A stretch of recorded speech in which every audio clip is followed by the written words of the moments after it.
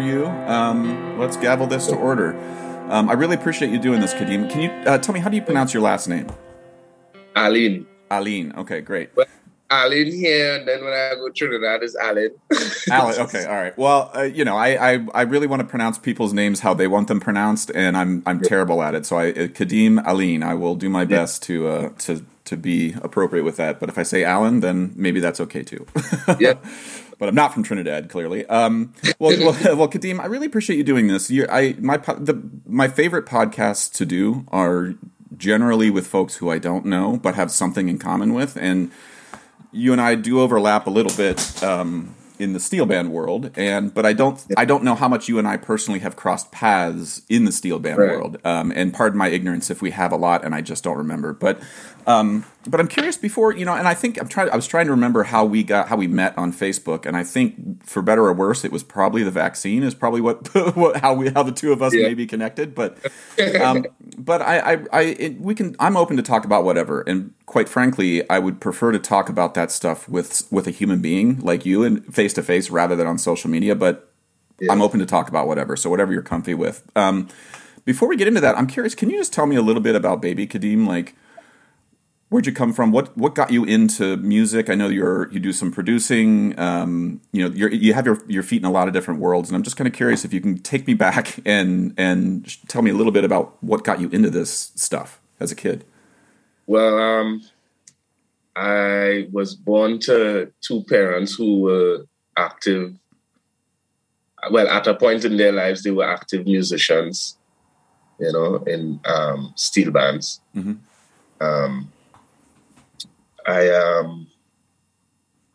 I was actually born in Brooklyn. Mm-hmm. I was kind of sent to Trinidad, or I moved to Trinidad at 3 years old. Do you remember much of Brooklyn prior to 3 years old? No, I don't remember Brooklyn before that. All right. But when I went to Trinidad, my grandmother, she is who I was staying with, mm-hmm. So true, I'm staying with my grandmother. I don't know if you know, but my uncle is Brian Serrett, who was the vice president of Pan Trinbago. Oh, okay. All right. That is her son. All right. I mean, I know the folks I knew in Pan Trinbago. I think when I first got introduced to what Pan Trinbago was, it was like Patrick Manning, like some folk, and it was through Cliff Alexis was how I learned about that stuff. But anyway, it's interesting to sort of piece some more people together in this world. But my family was very culturally involved and actively a part of the progression, and is presently a part of the progression and advancement in cultural activity and expression in Trinidad and Tobago. So I kind of just followed that. I grew up. Sorry, go ahead. I grew up in that. Well, it's interesting, and this is stuff that, like, to me, again, like, I was born in Ohio. I was introduced to steel drumming when I was in 9th grade by a woman named Joan Wenzel, who had worked very closely with Cliff Alexis, and then she introduced me to him. And the very first things he said to me as a 17-year-old kid in high school, like, he showed me these scars on the back of his head from when he was beat by a policeman in Trinidad for playing pan, Yeah. And as a 17-year-old, in a very small town, like, I knew the cop in my town.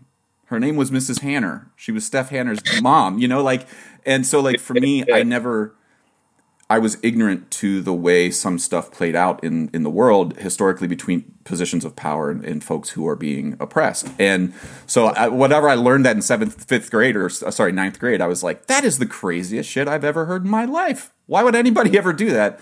And when I left town, I moved to the East Coast. Anyway, point being, culture was something that was like stuck at me from day one with Cliff. And I'm really curious for you, like, but I wasn't 3 years old thinking about this stuff. Like, how aware were you of the importance of what your folks were doing as a kid? Like, I know to you now it's clearly important, but as a kid, were you aware of how that stuff was interplaying with your life and culture and stuff?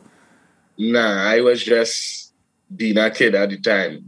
I was enjoying life and getting to experience, I guess, a different childhood, a different a different aspect of Trinidad and Tobago too, because not a lot of kids in Trinidad and Tobago had that or has that experience. Sorry, hold on one second. It's fine. You're good. Yeah. So I basically was like seeing my cousins go to the Panyard and always wanted to go, and like it was something that I don't know. I just see as a thing to do because my family was doing it, and I find like, well, sorry about that. That's okay.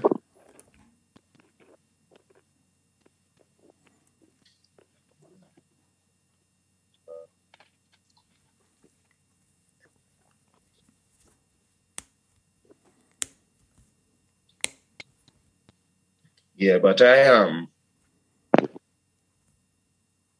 basically just was enjoying life, enjoying my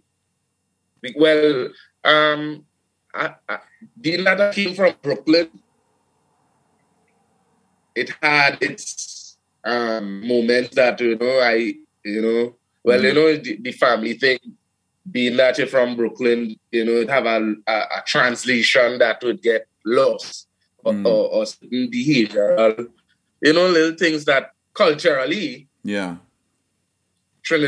don't do, that American kids do, that, I had to grow out of. But other than that, I was enjoying life, and I really didn't know what was the, like at 5 years old and thing, and I wasn't studying pan and panorama, and I would just see my cousins and them do it, and I see my aunt, my mom used to come every year to Trinidad from New York to play mass, so I see it as something that, When you say that there were some things that culturally as an American you had to grow out of because that wasn't something that was done in Trinidad, can you just lay out a few of those things for me? Like, what's something specific that... Like, Trinidad have a very colonial background. They're very, so certain discipline habits or methods that they would use would be probably a little bit, or considered a little bit harsh. And in America or Trinidad? In Trinidad, right? Okay. So when I went to Trinidad, being that I already had a personality, me, growing up in America, seeing certain behaviors, and how it is with kids. Yeah. I really be conditioned, and from what my grandmother and my parents told me at the time, I had to really be, like disciplined and, shown how to do certain things, and because here the system for disciplining kids in the daycares and all that was real kind of lax, apparently. So.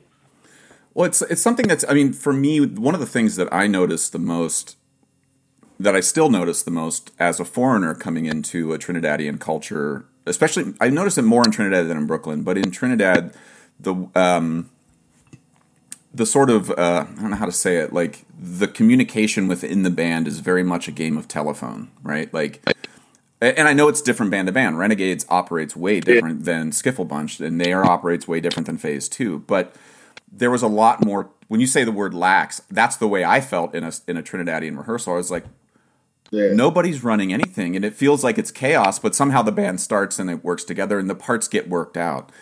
I was just with So Percussion, the group I'm in. We were playing a show with the Cincinnati Symphony last weekend, and it's like in that world, there's a union clock. When the clock strikes 12, people get up and leave. Yeah. Whether the music sounds good or not, and so for me coming to Trinidad and being like, no, I get it. We can rehearse for 12 hours. That's awesome. But I'll bet this rehearsal could be 8 hours, And then orchestra rehearsals, yeah, I get it. 2 hours, it's nice to be done after 2 hours. But we could rehearse for 5, can we find a middle ground here? And like, to me, those are just, there's no value judgment there, really. Because I think there's benefits to both. Yeah. But I'm curious, like what do you see now in America, now that you live in Brooklyn and you have a deep experience in both? What are some of the biggest cultural differences between, like, let's say I have never seen steel bands before, right? I come in from Louisville, Kentucky, never heard a steel band. What are some of the things I'm going to notice differently maybe about an American Caribbean band versus a Trinidadian, panorama band or steel band in general?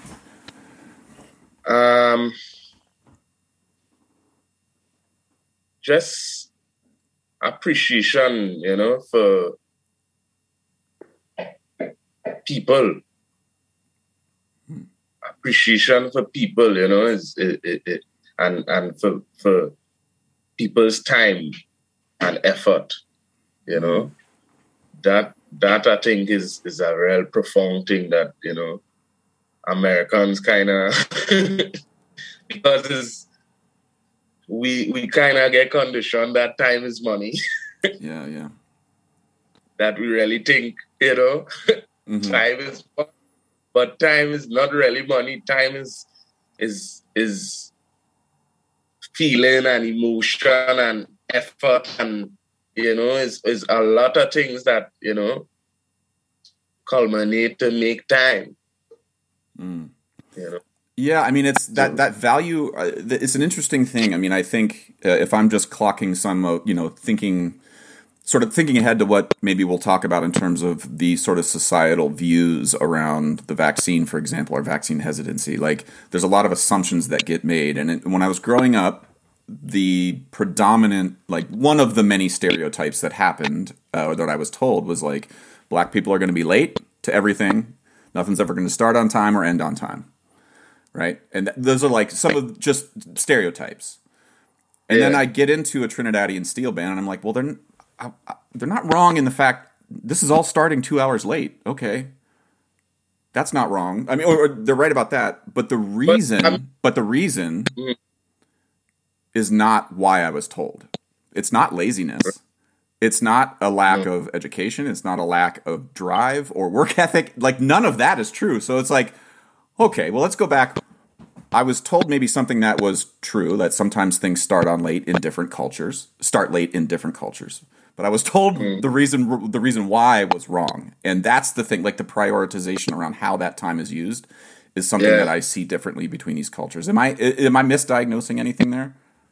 No, you're not misdiagnosing it. That's exactly it. And it happens in Trinidad too. I mean, I think, because I think we spoke on this before, but as a person, I don't really like to differentiate between Trinidad and America within the steel band community, because I truly believe that pan is a culture. And once you get involved in that, you know the routine, you know the groove. You see like a man like Jonathan Scales, I wouldn't consider him a pan man per se. He's a pan performer, he's a steel pan performer.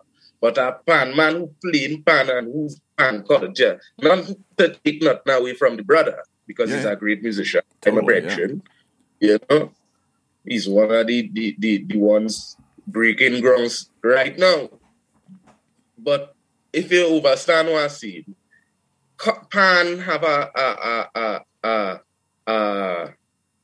it just have a community that, one and a habit and certain methods that and levity. I as a Rasta man, so a certain living, a certain way of life. Because I watch the steel pan instrument too as something symbolic too. And I really think that it's not when I speak out on certain things, and I speak especially with regards to injustice, with regards to Pan Trinbago and certain things, Mm-hmm. is because I see that even presently they're not valuing where it come from and what the symbol is or was for that instrument when it was created. Like, it's a real profound thing, being that it was the only instrument invented in the 21st century, right? Mm-hmm. And is one of the only instruments that sustainable now. It comes from raw material, and it in essence it helping the environment. Yeah, oh yeah. I hadn't thought about it as necessarily like a green instrument in terms of Exactly. recycling. Exactly. Of course it is. It absolutely makes total sense. But like I hadn't thought of like advertising it as like that is anyway. Good point. I like that. Can I steal it? That's that's a really good. That's what it is. I want to mix my way of life, but that is how I live in. I Rasta, so I see things like that. I'm not just Rasta, but as an African man, I believe that the root, we have to always go back to the root, and to me, that is one of the most rootical instruments ever created, and we have to really, look at the symbolism and the whole thing. Not just it's the only instrument created in the 21st century, and it have a reason for that it is green friendly and environmentally friendly. It have a reason for that, and these things are profound, and that's why we're here today, because we didn't really take that blessing and bless back, Well, one of the things that give it to us. Yeah, I mean, one of the things that's interesting for me to try to figure out and to talk with you about, like, I read this book called Bury the Chains over the Christmas holiday, and it's by this guy Adam Hochschild, and he basically details the end of the British slave trade from like the late 1700s to the early 1800s.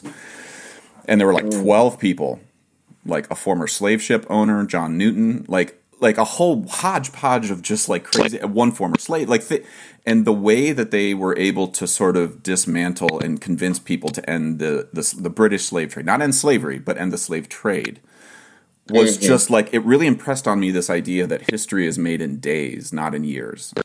When we think about slavery ending 156 years ago in the United States, for example, or in Trinidad 50 years prior to that, like, that's 60,000 days ago. And when you think about it in that context, okay, so slavery's ended in Trinidad, right? Do you think day one after slavery was ended, that slavery actually ended? No. The next day it was like, the slave owners were still like, we can squeeze one more week out of this, right? And then 2 weeks later, and then 14 days, and now here we are 60,000 days later, and we're still wondering why there's vaccine hesitancy, because the Tuskegee experiments they were like 10,000 days ago. Like, that wasn't that long ago, when you look at it. Anyway, to me, when I think about the history of Trinidad and Tobago and the steel drum, and how in Trinidad an organization like Pan Trinbago is trying to advocate for an instrument that only 10,000 days ago was cause for beating Cliff Alexis over the head with a pipe. Yeah. It all of a sudden seems like, oh man, it makes total sense why this stuff is still messy, Yeah. So, like, from your vantage point, knowing that your folks have been involved in this, like, what do you see as, like, if you had all the money, like you had $100 million and no one was standing in your way logistically to stop anything that was happening, from your vantage point, what would you do with that $100 million? What do you see as the biggest bleeding artery in the sort of advocacy for culture in Trinidad and Tobago and in New York City? What do you see as the biggest artery that we need to stem the bleeding from with this money and help to turn the ship around, and for lack of a better word? And maybe money isn't the only thing that you need. Maybe it's time. Maybe you just, like, if I got to have 6 months with all these people in the room, we could fix that problem too. But from your vantage point.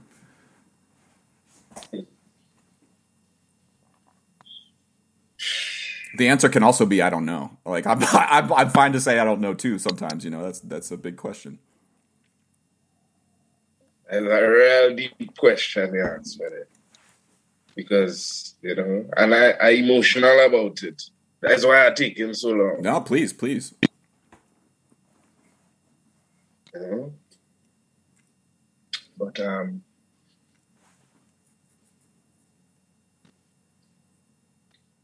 my family went through a lot and still going through a lot. But we just need to, you know, just stop the corruption. The corruption. You see, because, and I don't like to get too spiritual, but, you know, it's a spirit of confusion. And pan is a spiritual thing. Music is a spiritual thing, you know, and it keep happening and happening and happening and happening. And we see what going on in Trinidad, you know. I mean to, you know, think, but it come into main fragments.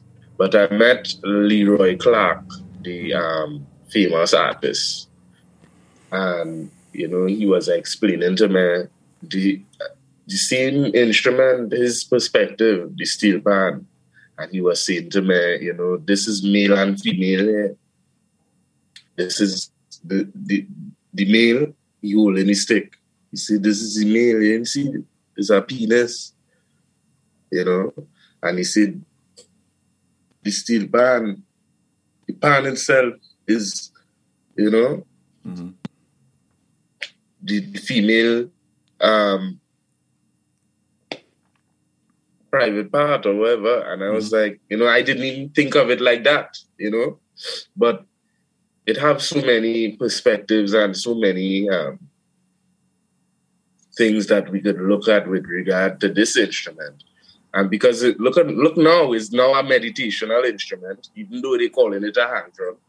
It's now a meditational instrument that they're using to, you know, it's the same tone. I'm a producer. Yeah. I listen, I have my own personal, I have an irrational hatred of the hang drum, and it's not, like I said, it's irrational. And it's because before I learned about any sort of the background of the hang drum and there were so many gigs I've been on where people are like, all them things hurt me real dread to see them things happening, you know. It really hurt because, you know, I grew up seeing Liam Teague on TV, wanting to be Liam Teague. I grew up seeing Liam Teague come on TTT. I used to wait for that video, Hands of Lightning, bling, donkey, donkey, donkey, donkey, donkey, donkey, donkey. Listen, just you singing that makes me want to go practice and not play in public. Just because I know Liam, like, you and I watched that video at the same time. I think just in different parts of the world, feeling terrible about my playing afterward. And that is true inspiration, boy, to see the fellas and you wanting to be, you know, and they look like you, and you know. And you know, so all them is what inspired me. Now, it kind of, you know, I thought it would have grown and developed into something, you know, fruitful and up, but it just seemed like, you know, it depreciate and, you know, it bubbled down into something that is non-existent now. You hardly see a pan man on TV. I mean, you might see them more now because, you know, it are 1-2 stations trying to keep the culture alive, which is awesome. Is one, you know, but I really think we just need a station in Trinidad, a TV channel, a YouTube channel, Trinidad culture and history, because Trinidad and Tobago is a place and geographically that affected so many parts of the world. You know, is be so amazing to hear stories about, you know, Trinidad and who in Trinidad and what they do in Trinidad. You know, it's at a time I was in the airport in Texas and a man come and sit down next to me and thing, and say he like me here or something. And he hear my accent and he say, "You from Trinidad, right?" And I watch him like, and he say, I know you're wondering how I know that. But because he went to Trinidad and he in the base down there, when they had the base in Macri, he was in the war and so it have them. You understand? So Trinidad is a place that I really think historically it need to be something that is a beacon, not only just for Trinidadians, but people in the Caribbean, because when you look at the history of slavery and all them things, it's not just, is people from Grenada was coming, Vinci, Jamaica was coming, you understand? So it's a whole real Kalalua people now. It's a real Kalalua people, and it's something that we really need to get into to understand and who we are. Well, let me with the $100 million question that I posed to you. Let's say that let's assume that $100 million allows you to bypass the corruption that you're worried about. And I'm curious from your standpoint exactly how you would, like right now, like if you had to spend that $100 million tomorrow, how you would spend it. And I want to, from my standpoint, if I had $100 million, what I would do is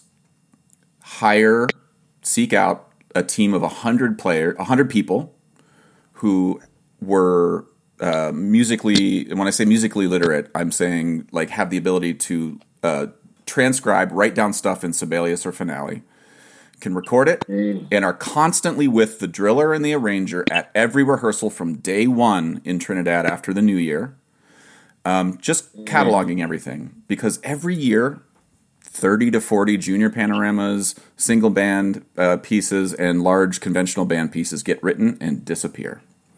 And one of the reasons that we all look to people like Beethoven or Bach and we're like, oh my God, these were the 4 or 5. It's because their music was written down.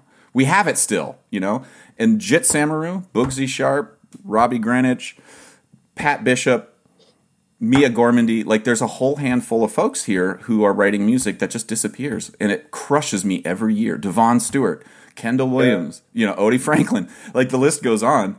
And in 200 years, if those panoramas aren't around or those small pieces aren't around to look to and be like, this is what was happening, to me, that's my worry. So I don't know if that's the best use of that money, but to me, that's the thing I see sort of going down the drain every year in terms of culture is the music itself.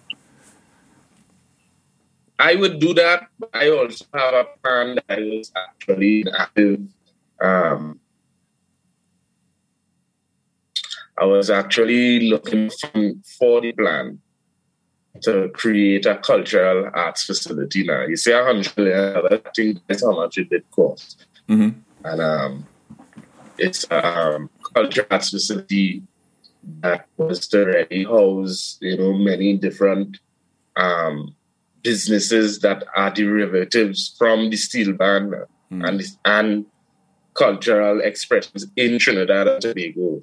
For example, like, wire bending, you need somebody to make a little mask for you, right? And even with pan, it has steel pan crafted that, it's something that you need workers, you need people to help out the tuner. Mm-hmm. You understand? Especially if you're creating a facility. And then, of course, we have with the advancement of the steel pan, we need a lab so that we could try and, try different methods. You understand? Mm-hmm, mm-hmm. I never hear gold pan in life. Suppose you hit a gold pan thing and you cure all the cancer in the earth. You never know. You understand? Yeah. But we need a level of, we need to reach that level of I don't know, boy. Like it just drama and yes, it's music, but remember the music making people feel something. I know that you and I have messaged a bit on Facebook and private messenger about like the sort of taking the focus off of Panorama, because it's sort of like, oh, cool, you guys are all psyched about the one big thing that happens every year, but you ignore us the rest of the year. You know, I totally understand that argument. Mm-hmm. I totally understand the argument. I hear it all the time in New York too, and I totally get it. From my side of things, when I'm thinking of like, how do I, like, if I'm going to go talk to a local politician about how to allocate whatever funds they have for the arts, if I'm advocating for football, for example, but the one thing I want to remove from everybody's viewer is the Super Bowl, I do wonder, even though I think I understand why the Super Bowl isn't the like determining factor for what's a good football team, but like the Panorama is the thing that really hyper focuses the world on this thing that you all are doing. And I just personally want to lodge the sort of worry, not a complaint, but a worry that if that goes away, or if there's a focus taken off of that it might actually make selling the other stuff a little harder. But again, I'm just speaking from a little ignorance here because, you know, obviously. But I'm not really putting anybody on the realms. Is the music is people in front of, you know, on BT and like, you know, guys like Robert Greenidge, you know, is the music. Mm-hmm. You know, it's the music. You know, I've seen everybody playing covers these days, which is nice. You know, you're showing your skill, but we need music. Mm-hmm. You understand? Ralph Robertson and them was doing something, you know, creating genres like, you know, pan jazz and, you know, trying to, because it's about the music. Mm-hmm. You understand? Mm-hmm. And the music is what make the inspiration come out, you know. That's what's about inspiration and keep the thing flowing, you know. Yeah, I mean, go ahead. Sorry, I'm not against Panorama. You know, I win plenty Panorama. I've never won a Panorama, so that's maybe where I'm speaking from. Once I win one, I can be like, fine, get rid of it. I don't care, whatever. I win plenty Panorama out there, you know, plenty bands. But when you realize you're playing and you're not getting really nothing for it, and you know, you could play in a band, record, and get some rights, and you know, like for example, Marcus Prince, you know, he just play and that playing all over the place, he gain money for it. Mm-hmm. You understand? So these are the things we have to try and create. We have to try and make a man like a Miles Davis or a Christian Scott. You understand? We have to put a pan man in them pieces, in them spaces, and create that vibes from Trinidad. Look at what Christian Scott does do with his. I don't know if you know Christian Scott, but you know, he uses, you know, the elements where he come from in Africa and cultural diversity and elements to create his music. You know, I actually working on a project right now with For Real Band to try and not bring back, but, you know, keep pan jazz at the forefront now, boy, because, you know, a lot of what I've realized when I went to Trinidad is a lot of the musicians know how to play R&B, gospel, and, you know, all the other genres.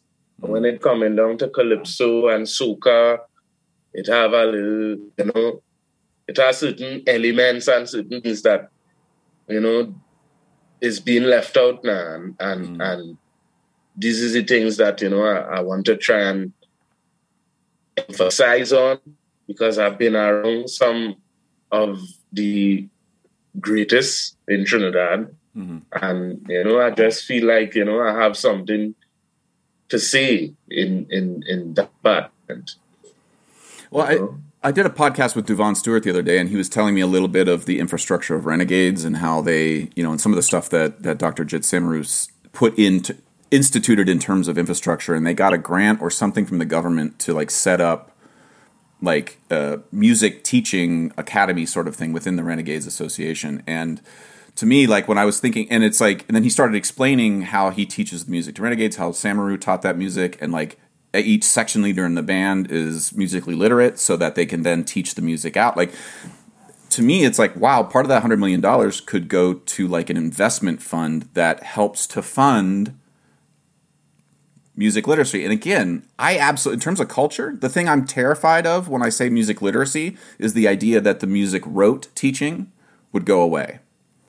Like, I'm a yes and sort of guy. Like, if a Trinidad steel band had the strength they have with the rote learning, but also had that same level of strength with if you know, Kendall Williams walks in the room and hands a score out to the four-pan players, they have that same strength. I'm telling you, bro, whatever band has that is gonna take it to the next level. And I'm just curious if and how to even get to that point without losing the cultural aspect of it, you know.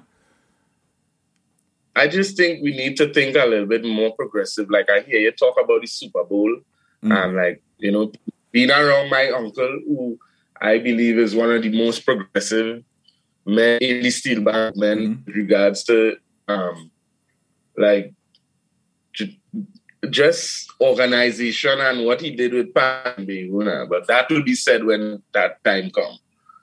I get certain information and certain I have a certain view and a certain perspective that I, you know, was privy to now, and I think that is how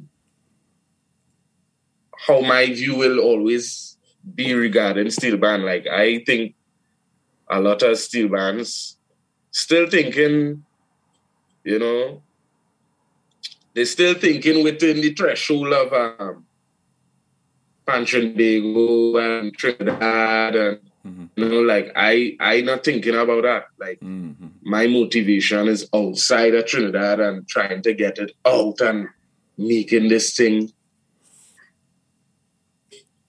you know. Yeah.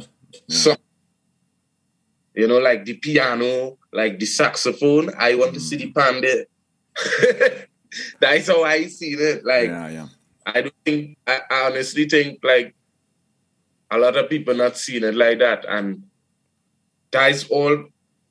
That is part of the reason why I just be asking for unity now, and a union and all these things, because part of my vision and that was partially inspired by my uncle is, you know, that is what is greatly needed in the vision, unity, you know, because in the NBA, you can't, look, I don't know if you see the next thing with the basketball teams, and when they're in the stands, the basketball players and thing, I forget the name, Reggie Miller and all them was fighting in but why I speak about that is because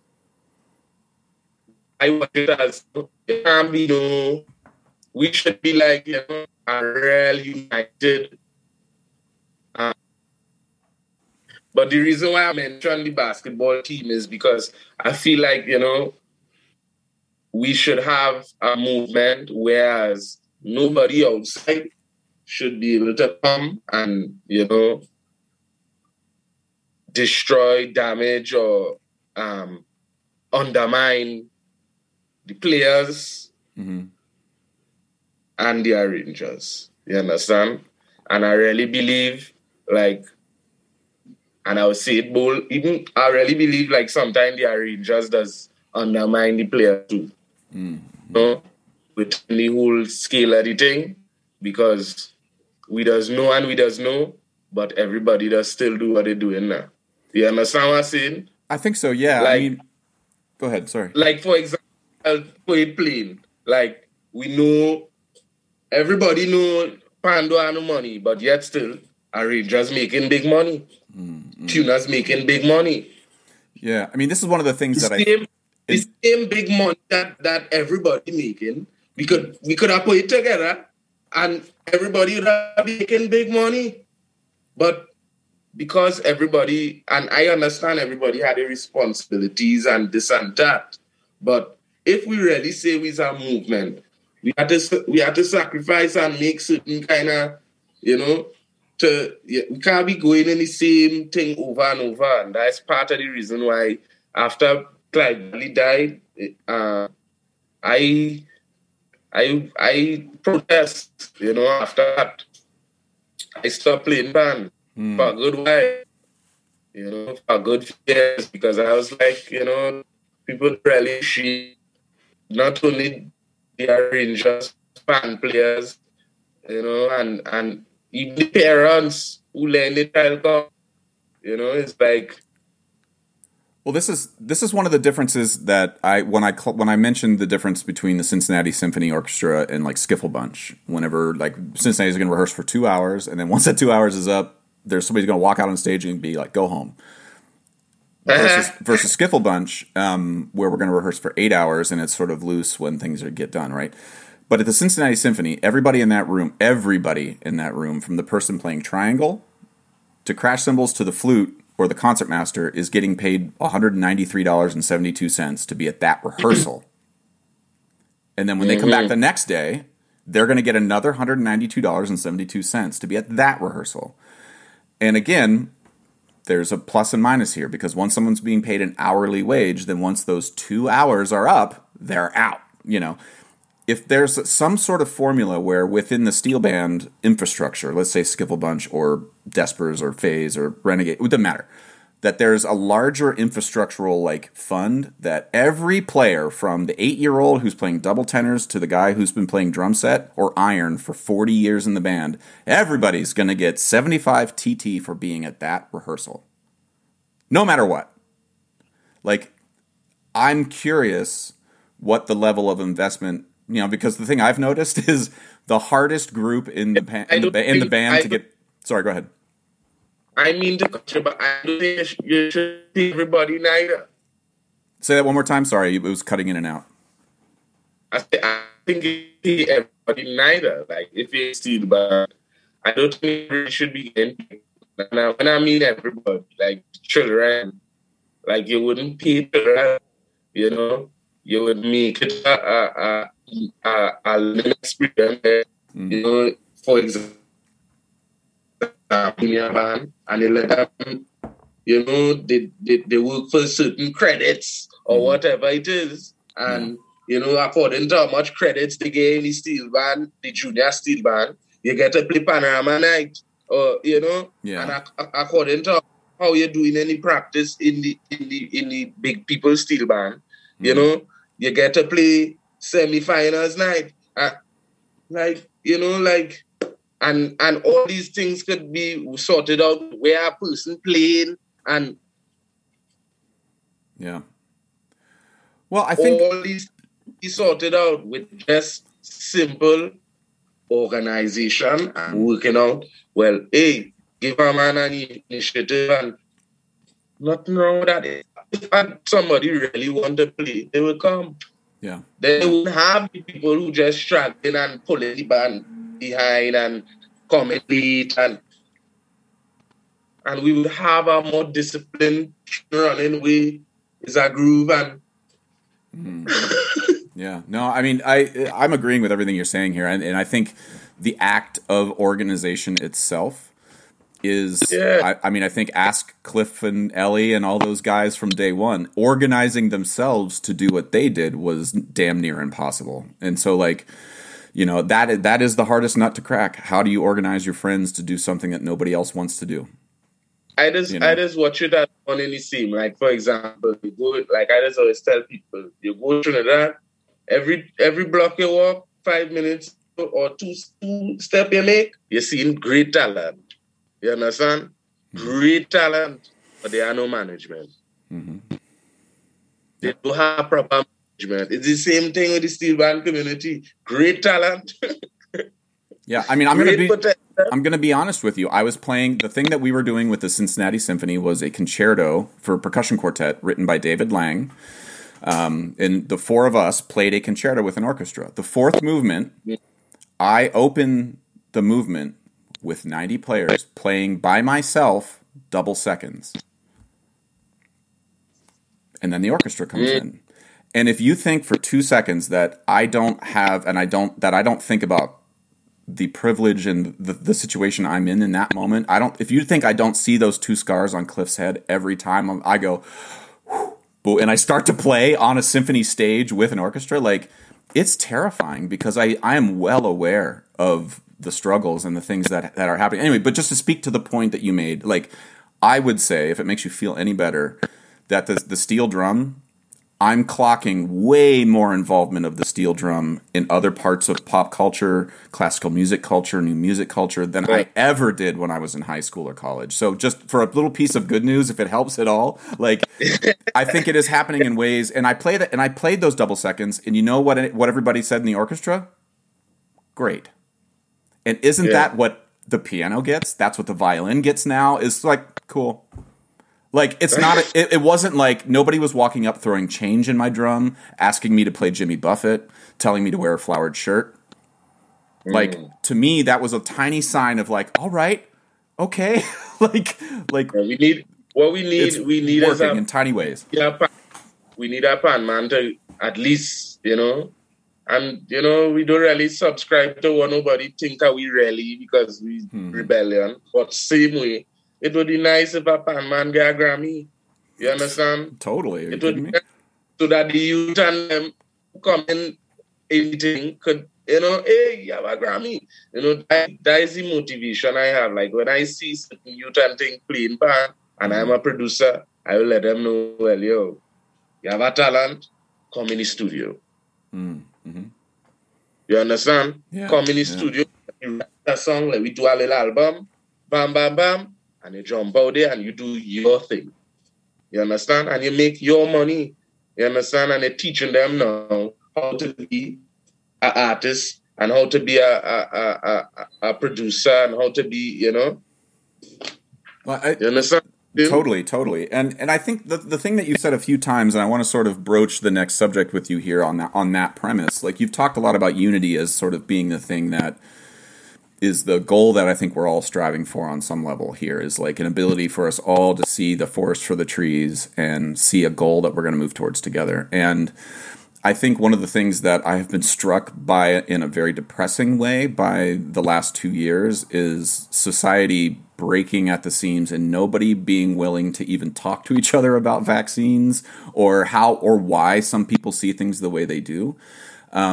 And I know you and I haven't always agreed on things on Facebook, but my gut said that Kadeem is a person who clearly loves a lot of the same things I do. So perhaps I can talk to Kadeem, And I'm really glad I did, because I want to ask you something that I think I've absorbed a bit being in the pan culture, but I don't actually know a whole lot about. You said that you're a Rasta man and that you follow a lot of the tenets and thoughts of Rastafarian thought and religion. And I'm curious, can you just teach me a little, like, from your vantage point, what are the most important tenets of your particular worldview as it pertains to Rastafarian traditions? And like, because again, I grew up in a cornfield. This is the most hair I've ever grown out on my head on purpose, and I trim it every 2 months only because my wife tells me to. And I have no personal ideological reasons for cutting my hair. I cut it and I don't even think twice about it.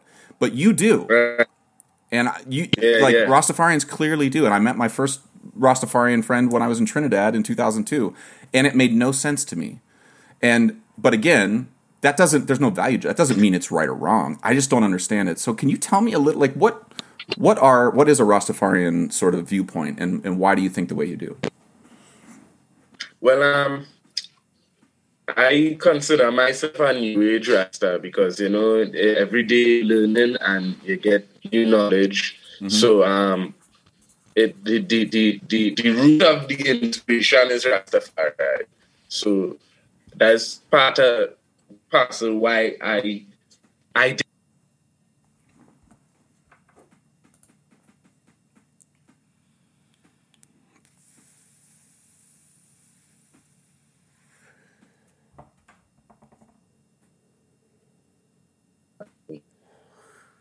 Yeah. Oh, are you there? Yeah, I'm there. All right. I wonder, I don't know what. do me a favor, leave your video off. Sometimes that makes the audio really clear. And despite, Okay. I love seeing your voice, seeing your face while you talk, but I wonder if it'll be clearer this way. Sorry, you cut out there and you were saying that you are a New Age Rastafarian. Yeah.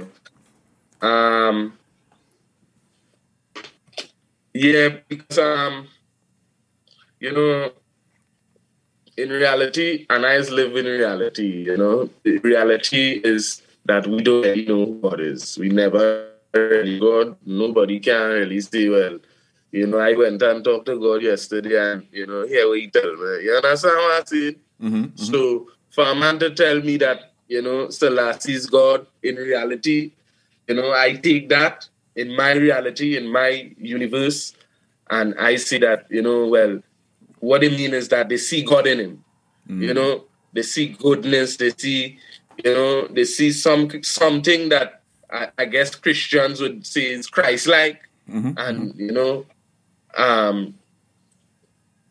people just revere him for certain actions that he did in history, and not only that, the bloodline is a revered bloodline, so within all of that, I gather that as, the godliness is in me. But within all of that too, I also believe that, every man is a humanitarian, so like we have a responsibility now, boy, not only to each other, but to the earth. You understand? And as human beings, we are as much a part of the earth as the earth and the rock and, the trees. And you understand? That is my whole psychology now, boy. So to put it, I really believe that it have a new age set of Rastas coming in this dispensation here, because, we don't really subscribe to a lot of what I would say is limitations or any like guidelines per se, because it have different mansions, right? It have 12 tribe, Bobo Shanti. You understand? I just consider myself Rasta, or a Selassie, because I do read and research a lot of the works of His Imperial Majesty, and I take that very important to me and my family too. Can you I want to ask a specific question about my first exposure to Rastafarian culture was an anecdote about Bob Marley's death, that he got cancer, and that because of the tenets of Rastafarian belief that you do not cut anything that grows naturally out of your body, that he refused treatment and died of cancer. I don't know how much of that is actually true, but can you explain to me what is the Rastafarian belief about things like hair? Because it contributes to, I think, what a lot of white people see as style, like dreadlocks and head wraps and all of the things that are often misconstrued, I think, from the outside view looking in on black culture. Like, you think that everybody who has dreadlocks is Rastafarian, which is objectively not true. Like, right. In terms of Rastafarian culture, what is the belief? What is the belief that's based on sort of dreadlocks and cutting things off of your body? Or am I misunderstanding it? Well, I don't know about every Rasta on the earth, but I know it have, for example, like I subscribe to the idea that it is the antennas, right? This is the antennas to the gods or to the heavens, right? Because they say we come from the earth. And then the next thing is I subscribe to is Jah wouldn't make nothing on your body to grow if you had to cut it. That ain't making sense. We make it to grow for if you had to come and cut it. You understand what I'm saying? Like, these is the kind of philosophies we subscribe to, like, and then, of course, the Bible, a lot of, have a lot of Rastas who subscribe to the Bible. Like Bob Marley used to subscribe to the Bible, and they also said that, you know, Jesus had hair like wool. You understand? And so these are the things that kind of contribute to what we know today as the Rastafari culture. You know, but I personally, I just grew my hair because I grew up with a mother who used to subscribe to you know, the kind of Christian colonial vibes where I had to cut my hair every week and you know, for school and things. And I just really didn't like that, and I always used to wonder why I had to cut my hair, because I like my hair. And you know, I just, you know, do a lot of research, and where she eventually tell me I had to find a reason to grow my hair, and I eventually find Rastafari, kind of, you know, and I started to seek certain knowledges about, because I was really into African culture, and my mother was, when I came back to America here, she was real into Black empowerment, and you know, me reading about James Baldwin and you know, certain great Black speakers and you know, intellects. So even today, I would be doing like, I was just doing research on CLR James, who is a great Trinidadian historian, but you know, a lot of people don't know, if it wasn't for CLR James, it wouldn't have no market. So, you know, there's a lot of things that within the whole Rasta that, you know, contribute to my being, you know. Well, can you... and again, pardon me for asking any questions that seem super obvious or clunky or dumb here, but I'm genuinely ignorant to a lot of those, like the nuances you're laying out here are things that I've sort of heard of on the periphery, but don't actually know, you know. One of the things that's been really hard for me in terms of my religious upbringing, I'm married to a Lutheran pastor, and I was raised Catholic.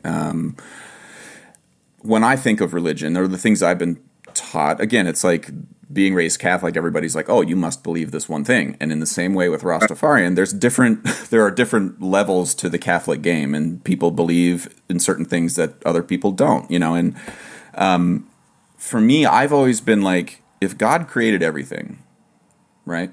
Like if we're so enamored, I'm talking about my religious upbringing, if we're so enamored with how amazing God is, then why are we so upset at the gays he created? Why are we so upset at the blacks? Why are we so upset at the, you know, religious or why are we so upset at Republicans? Didn't God create them too? Like, you know, like, and to me, I've always wondered, and now we're in this situation where I'm not talking about you. I have a lot of friends that I grew up with in Ohio who are very religious, but are using the religion as a reason, or like the belief that God made everything perfect. And I'm like, yeah, but God also made epidemiologists and scientists. I have a friend who works at Pfizer who's just a nerd, like a big nerd who wants to help people, you know? And so for me, I'm trying to parse all that out. Like, why are we as religious people okay with having the cutoff be like, well, God didn't create scientists, so we don't have to believe them? Like, I'm trying to, you know, what am I missing here? I love science. I actually grew up loving science. I was telling McGill the other day. I was saying to her, if it is, I get all the facts about this virus, and, you know, I am totally secure in my mind, and that I have to take this treatment or this vaccine or whatever it is, no problem.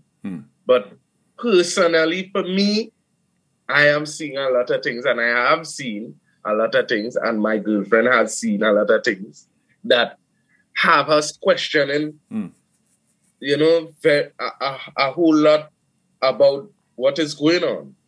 You understand? What are some of those things in particular, if you don't mind being specific? Because I have some things too. There's things I'm very frustrated with that I'm happy to lay out, but I'm curious from your end, like I would also like to say that I am not very religious or anything like that, and I didn't grow up Rastafari. I adapted Rastafari in my life after I was a staunch Christian actually in a Pentecostal church, playing keyboard, musical director, So I went through all that, but I convert into Farai and I see the world through that lens, and I just truly believe that love is the conqueror now. Love is the only way, we could really progress. And if we really look at the real meaning of love and use that, we will really, truly get to where we is. But what was your question? I don't know that I formulated it very well, but I'm curious. One of the biggest disconnect that I'm frustrated with, the thing that drives me the most nuts right now, is what I'm seeing as sort of a misunderstanding of the vaccine hesitancy from the far left in terms of looking at, like, I'm just going to paint with a broad brush, looking at, like, the black population as being ignorant to science, whereas... 2 years ago, but like for me, the reason I'm frustrated by that viewpoint is 2 years ago when George Floyd was murdered in broad daylight, the entire left in terms of politics was like, whatever black people say is the right thing. Yeah. We're going to have DEIA meetings. We're going to have grants. We're going to do scholarships for black, underprivileged, because everything in society contributes to their position in life because of racism. I'm not saying I agree or disagree with that, but now here we are 2 years later. There's vaccine hesitancy in the black community, in particular in parts of Brooklyn, where they were only given the Johnson & Johnson vaccine, which was stopped a few weeks into it because of blood clot worries. Exactly. And then that vaccine was not necessarily accepted by the WHO or the New York City Excelsior Pass initially because it was only one dose. Here we are, and now basically the New York Times, everybody had no problem talking about the unvaccinated as being ignorant. And that really bothers me. Yeah. On the other side, sometimes when I'm talking with folks in the black community, there's a deep distrust of science. And I also have my friend who's a big nerd who works at Pfizer who's just like toiling away. And I'm like, I know that she's just like toiling away trying to help. And so I'm a little bit sometimes caught in this middle ground. And I think I would love to be able to have a conversation with people where I can just help express better. Like, it's not ignorance. They're not stupid. Are you fucking kidding me? I've been in that community for 11 years now, and it's not stupidity. It's not ignorance. It's deeper than that. And so what am I missing about how deep the distrust or mistrust of these things are? Like, I'm asking because I know that's a big question. I just don't know where to put my finger on it. Because it's real close, because the cases, and then too, they really not did. What happens is, we don't get representation in the media. We don't get the for example, look what happened the other day. I think somebody a white woman was missing and they had it all over the place. Oh yeah. I know who you're talking about. And this is a prime example of the coverage that our community gets. So could you imagine right now with the adverse reactions what's going on with people? It happening.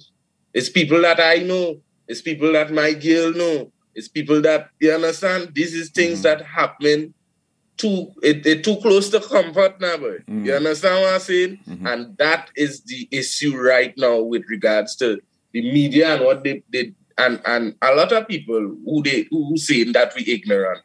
The media and everybody is painting a very biased or one-sided view. And that is a very, it could be detrimental. Yeah, I mean, for me, I'm just going to ask an honest question here from me. Like, so one of the things that frustrated me a lot from my friends on the right was when there was a bunch of doctors who got up to give a talk about treatments around COVID, and some of the doctors were totally seemed lucid. And then there was a woman from Florida who has she's a doctor running out of a strip mall in Florida who gave a big talk, but then started also talking about like demon sperm and like all of these other things that like in any other medical situation would be deemed like, hold up a second. Like you just turned the corner here. We were talking about ivermectin and treating COVID, but now you're talking about demon sperm. Yeah. How do we, I can't take what she's saying seriously in that moment. Yeah. But then that's the stuff that gets pushed out on social media. So the left reacts against that, which I understand because that's crazy talk, But then I don't, anyway, I feel like in general there's been so much from both sides that I'm just curious if there's any way to even unring that bell. Like at this point, like, is there anything anybody can say to the community to be like, that would actually be like, all right, now we trust you. We'll take it. No, I think what they need to do is get a team of trusted Black scientists and doctors, and create something where we see some kind of thing in the process of creation and, run trials where, we could see that it is safe, effective, and that this COVID is as bad as it is, because a lot of what they say to our community, they're not saying to other communities. Like what? Yeah, like what in particular? Like, for example, I watch an interview with Fauci on Bloomberg or something like that, and he was saying something like, eat healthy and eat plenty of vegetables and, not to worry and just wear a mask and, just stay healthy is the most important thing. You don't really have to fight up to really push and get the vaccine if you're healthy. That's what he say. You understand? On Bloomberg. But then you come on CNN and say, the vaccine. You understand? So I really feel like, or probably it's me that, I watch a interview from back in the days and I don't know, but it just is very confusing. Yeah. Well, I consider myself a moderate to left-leaning Democrat in terms of politics. And I will admit that during the tail end of the Trump administration, when Operation Warp Speed was working on these vaccines, I had enough sort of hatred and fear of Trump and distrust of the way he was doing things. I was like, I wonder if I should take this, But then when Biden got elected, I didn't have that fear. And that is not that's not a healthy way to see science necessarily. Like, because whether or not Trump was president or Biden's president, who's still working at Pfizer? That big old nerd that I went to high school with, and like, that is all, yep. There were Democratic politicians. Ilhan Omar was one of them out there saying, I don't know if we should take a vaccine from the Trump administration that might harm us. She was wrong. Like the vaccine has objectively helped a lot more people and hasn't killed people because Trump is an idiot. It's because there's nerds like my friend who are working on this every day. And I'm just really bummed that I feel like... I personally, my experience is different because, like I call in Trinidad, I hear about people who can't walk because they take the vaccine. I hear about, and this is people that I know. I hear about people who, like I would be on my phone and somebody will post, they take the vaccine or something and, or even when you watch the Trinidad news and they talk about the vaccine, you see people saying that, they aren't take the vaccine and they're still in the hospital. And, like I personally, I am scared because I have a newborn too. My daughter is a month here. So I personally have to think about these things. And my son is he's 4 years old in Trinidad, so I really have to think about these things intently, which I am as a father. But I can't really just rush into it. I really want to wait and see what the science saying or see what it is happens and see how far this goes because, we healthy, we don't really delve up in unhealthy practices or eating habits. You know, I might take my little sip of, 1-2 beer or something, but nothing wrong with that, right? You know. Well, what for you is the thing that you need to hear from the scientific community that will assuage any sort of worries you have at this point? Like, when you said you're waiting for more information, like, what is the information that when you get it, you'll feel okay about the vaccine?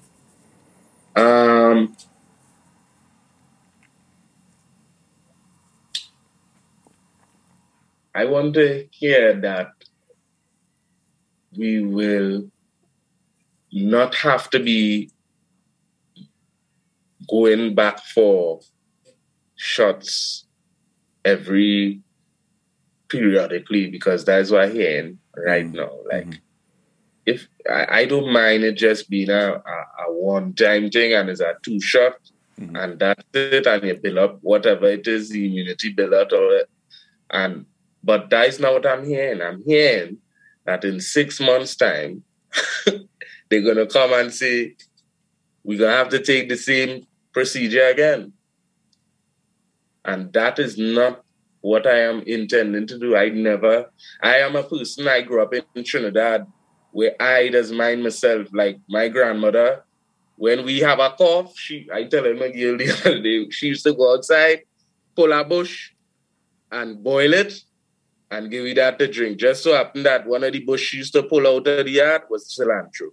And to drink that as bush tea. That's what they call in cilantro up here. You understand? So these is the things that, I grew up on. And I truly believe that, well, we know as human beings and as sensible human beings that they get in these medicines from plants. So if the scientific community could tell me, hey, there are herbal and, vegan-friendly options available for all these things is important to me, because I don't want to be putting chemicals in my body, I feel like, that don't make sense. If it is thing had to happen, then thing had to happen. You understand? In reality, that is how life is. We come and we go. But that is not my intention. My intention is to live, and I really want to be prosperous and if it is to be that I have more children, I have more children. You understand? But I just personally don't like, the whole situation here.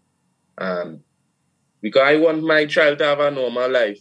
I want both of my children to have normal lives, And I really hurting for them now. Every day I just be thinking about this thing. And it not only, it not taking a toll on me, but it taking a toll on McGill too, because, both of us are independent workers. Yep. We don't really work for, the system per se. So it taking a toll on us, because I'm a man, I just go to work and work with a lot of people now. And a lot of older people. Like, I do a lot of work for older guys in reggae and, so I am conscious about it. So, it's things like that does take a toll on my mind, and then we had to take the train and all that stuff. So, yeah. Well, Kadeem, I'm really, really genuinely grateful for you being honest with me and having this conversation, because I wish that most folks on my side of the equation, in terms of politically speaking, would have more conversations like this. And I wish the same for the other side, because I do worry that, like, if I had not reached out to you, if we had not continued, and had you not responded to me because you thought I was a lunatic, like, I think neither one of us would have realized that actually, I think at the end of the day, both of us just want each other to be healthy and happy and alive. And I'm coming at you because I'm like, bro, you might die. I don't want you to die. I don't even know you, and like, and I think it can be easily interpreted by you that I'm coming after you and trying to like make you do something you don't want to do. And it's like, I think most people, and I'll speak for myself, anytime I'm commenting on anything that you post about the vaccine or anything you comment on my behalf, it's only the premise from those comments is like, please don't die. Oh my God. Yeah. and it's just tricky. I have brethren and thing who, take it already and thing. And like, for example, like I think being that I am Rastafarian too, I will be able to be more tolerant too, because remember, we don't eat meat now. So when we go plenty functions, it don't have food for we now. That's objectively true. And then sometimes you might sit down in a car and somebody eating meat and you have to smell the meat. So these is things that or you're living with somebody and they does eat meat and you have to deal with the smell of it. So these are the things that I nurture for a while now, that tolerance. You understand? To just deal with, all right, that is your choice, and this is my choice. And, we could still be brethren. I love you same way, but they my choice. Yeah. A lot of people who came around me, used to be surprised because, they think that based on my social media presence, that I am this very, we don't eat meat and pull out that and, like... Well, like you do. I will say this, Kadeem, your presence on social media is one of uber confidence. And whether or not you attend it that way, like every time I read your posts, I'm like, holy shit, he really feels strongly about this. There's no wiggle room. And that whether or not that's what you intend, that's what I read into it. And I do think about stuff that I post before I post it because I really like it coming, like I say, as a Rasta man. And, and being that as a Rasta man is not that I just a Rasta man or is a religion or, it's that I really believe that I come from the root of man, and I have a responsibility to get that message out now and to bellow it out and let the universe know that it have the original, carbon here on this earth. You understand? Because we need to really take care of the earth, man. Well, that's the only way. Can be saying, take care of yourself, and you ain't taking care of the earth. You're going outside and you just throw a piece of paper, or you get the paper with the bill from the man in the store and you just throw it. You understand? Yeah, totally. I mean, in terms of, do you listen to Neil deGrasse Tyson at all? Yes, I do. I listen to his podcast Star Talk religiously, and he of any scientist I've ever followed or listened to has really imprinted on me this idea that we're all stardust. We all are emanating from the same Big Bang, and and all of this is to say that I think I want you to know that, like, despite anything I feel about vaccines, the reason I'm so frustrated by all this is because if someone held a gun to my head right now and was like, you can spend the rest of your life with a symphony orchestra fully vaccinated, playing concerto music with your group, or you have to spend the rest of your life in Skiffle Bunch's yard and you have no way of knowing if anybody there is vaccinated, that decision's really easy for me. I'll see you at Skiffle's yard in a heartbeat. Yeah. And that right there those are two conflicting ideas that I'm holding in my head, but I feel totally justified in, and I believe wholeheartedly. And to me, that's I'm worried too, because I'm worried just like, oh, you might not be exposed to steel bands if you have this rigid policy, and being exposed changed my life, and so like, just let up a little bit so you can experience, anyway, I don't know. The thing about it is, nowadays they make it so hard, or they make it seem like something wrong with being in the middle ground. Mm-hmm. You understand? They make it seem like something wrong with just being, I know that nothing wrong with not knowing. You understand? And that is the beauty of, being conscious and aware and open-minded. You understand? And I give thanks to my way of life for that, for Rastafari for that, because His Imperial Majesty used to talk about that a lot.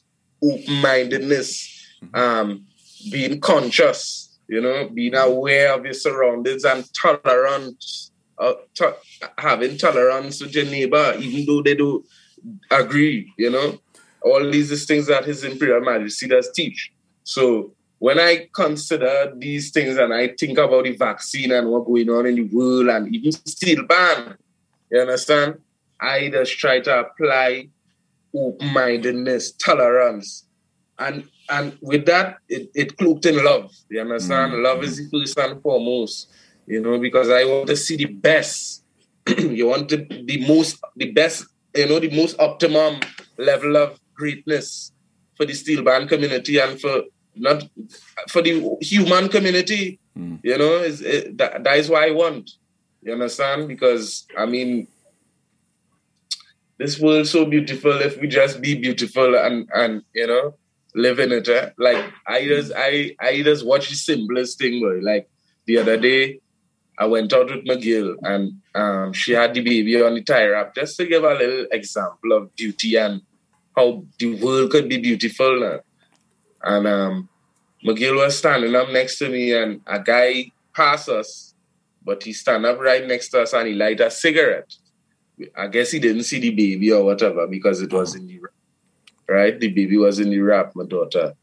And I didn't even realize he light the cigarette. Because I was watching, it had a drum line going on now. It had a drum line on Fulton. It was on Fulton Street in Bed-Stuy.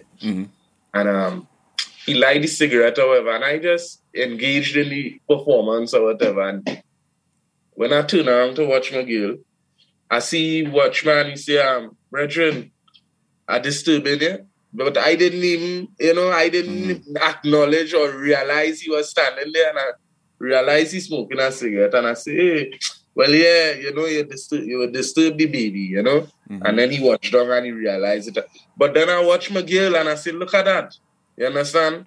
He didn't have to say, you understand? Am I disturbing you? And that to me was so beautiful in that moment, now, boy, to see that it still have, the man smoking a cigarette, but he still care about he are wrong. Well, this is something that I've clocked. Again, that I may be sort of painting with a broad brush here, but my experience of the steel band community since I was 17, and then especially since I went to Trinidad in 2002, has been one of, if it's clear to them that you're in it to win it, you're part of the crew. Doesn't matter what your skin color is. It doesn't matter what your religion is. Doesn't matter if you smoke. Doesn't matter if you do drugs. Doesn't matter if you drink too much. Like, everybody will figure out a way to keep you in the club as long as you return the favor. If a vagrant runs in the yard and starts attacking somebody, you jump on and you help. Like those sorts of things. Like, to me, that unity that you spoke of, like, it is a very big 5-letter buzzword that I think a lot of people don't understand until you're in it, until you realize that the person that you all day are arguing with about vaccines actually gets in a fist fight on your behalf with somebody you don't know to protect you. In my book, that offsets any sort of fight we might have about vaccines. And I don't know how to express or how to get other people to understand that until they just have the experience themselves. Yeah. There's no way I can convince, a cousin I had in Ohio to understand that until they can do it, And so anyway, I'm really, Kadeem, this has been really great, really fun for me. I don't know if it was for you, but selfishly, I really, I learned a ton, and I'm really grateful. And I hope this conversation serves as some sort of, actually, could you just show me unmute your camera just so we can end this with our faces? Yeah. Sorry. There you are. Like, a little hot. I think if this conversation can serve as, if nothing else, just an example of how two people who clearly are from two different backgrounds can just have a conversation. Yeah. And maybe not have fixed anything, but at least have a conversation. And then when we fight on Facebook later, at least you and I know that we're cool. Like, I don't care if anybody else thinks that we're cool. And I feel like that is worth its weight in gold. So from the bottom of my heart, Kadeem, thank you so much. And I really hope that we get to cross paths and tip a beer back. And yeah, for sure. I have some projects that it definitely includes pan people. Like I say, I really want the unity. I have ideas, and it has so much for we out there. But we just have to present yourself the right way, and do things in a certain way to get what we have to get. Because I mean, all these big artists, there's not big artists just so. It has certain paperwork and certain things that they do that and we just have to get on that train and understand the business and understand what it entails to reach that level, and we'll get there. But we don't have a choice. That there's solitude in that. Like there's solace in the idea that we don't have a choice. So let's just do it and stop. I see a lot of men out there. I see a lot of treaties out there right now. What I think they should be doing is really trying to get a presence. Make your presence known. If you're out there, do your thing. What they go do? Send you back Trinidad and tell you stay too long? It's a pandemic. Yeah. You understand? So at the end of the day, it's about elevating and taking it to the next level. I like that Duvon out there. I want to see him do anything. He go to California. I want to see him do a little music video, something. You understand? Yeah. These is the levels I want to see men doing.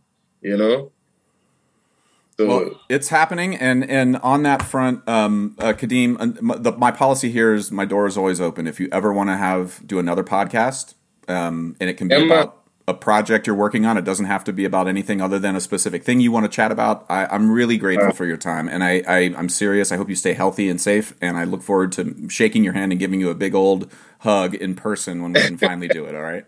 Yes, sir. Blessings. All right. Take care to you and your family, and we'll talk to you soon. Yeah, man. Same to you. See you, buddy. Bye. All right. Blessing. Okay, I hope you enjoyed that conversation. This podcast is brought to you by Liquid Drum, liquiddrum.com down in Waco, Texas. My good friend Todd Meehan runs an amazing percussion company down there. Great merch, great content. Check him out, liquiddrum.com. Also, Kyle Dunleavy, dunleavypans.com, DUNLEAVY pans.com. Kyle Dunleavy makes and builds all the steel drums that I perform and teach on, in So Percussion, as well as at NYU and Princeton. He's an amazing tuner, builder, just a really nice guy, very dependable. Check him out. If you are interested at all in steel pan advocacy, want to learn more about the goings-on in pan in Brooklyn, check out paninmotion.com. My good friend Kendall Williams, Jerry Guy, Trisha Guy, and Arisha John run an amazing organization called paninmotion.com. Check them out. And finally, Alejandre Mirage runs an amazing clothing apparel company in Brooklyn that is steel pan centric. You can check him out at mangochow, CHOW, clothing.com. I own a bunch of his shirts. They're amazing, very stylish, beautifully made. Check them out. mangochowclothing.com. Okay, hope you're well. Talk to you soon. Bye.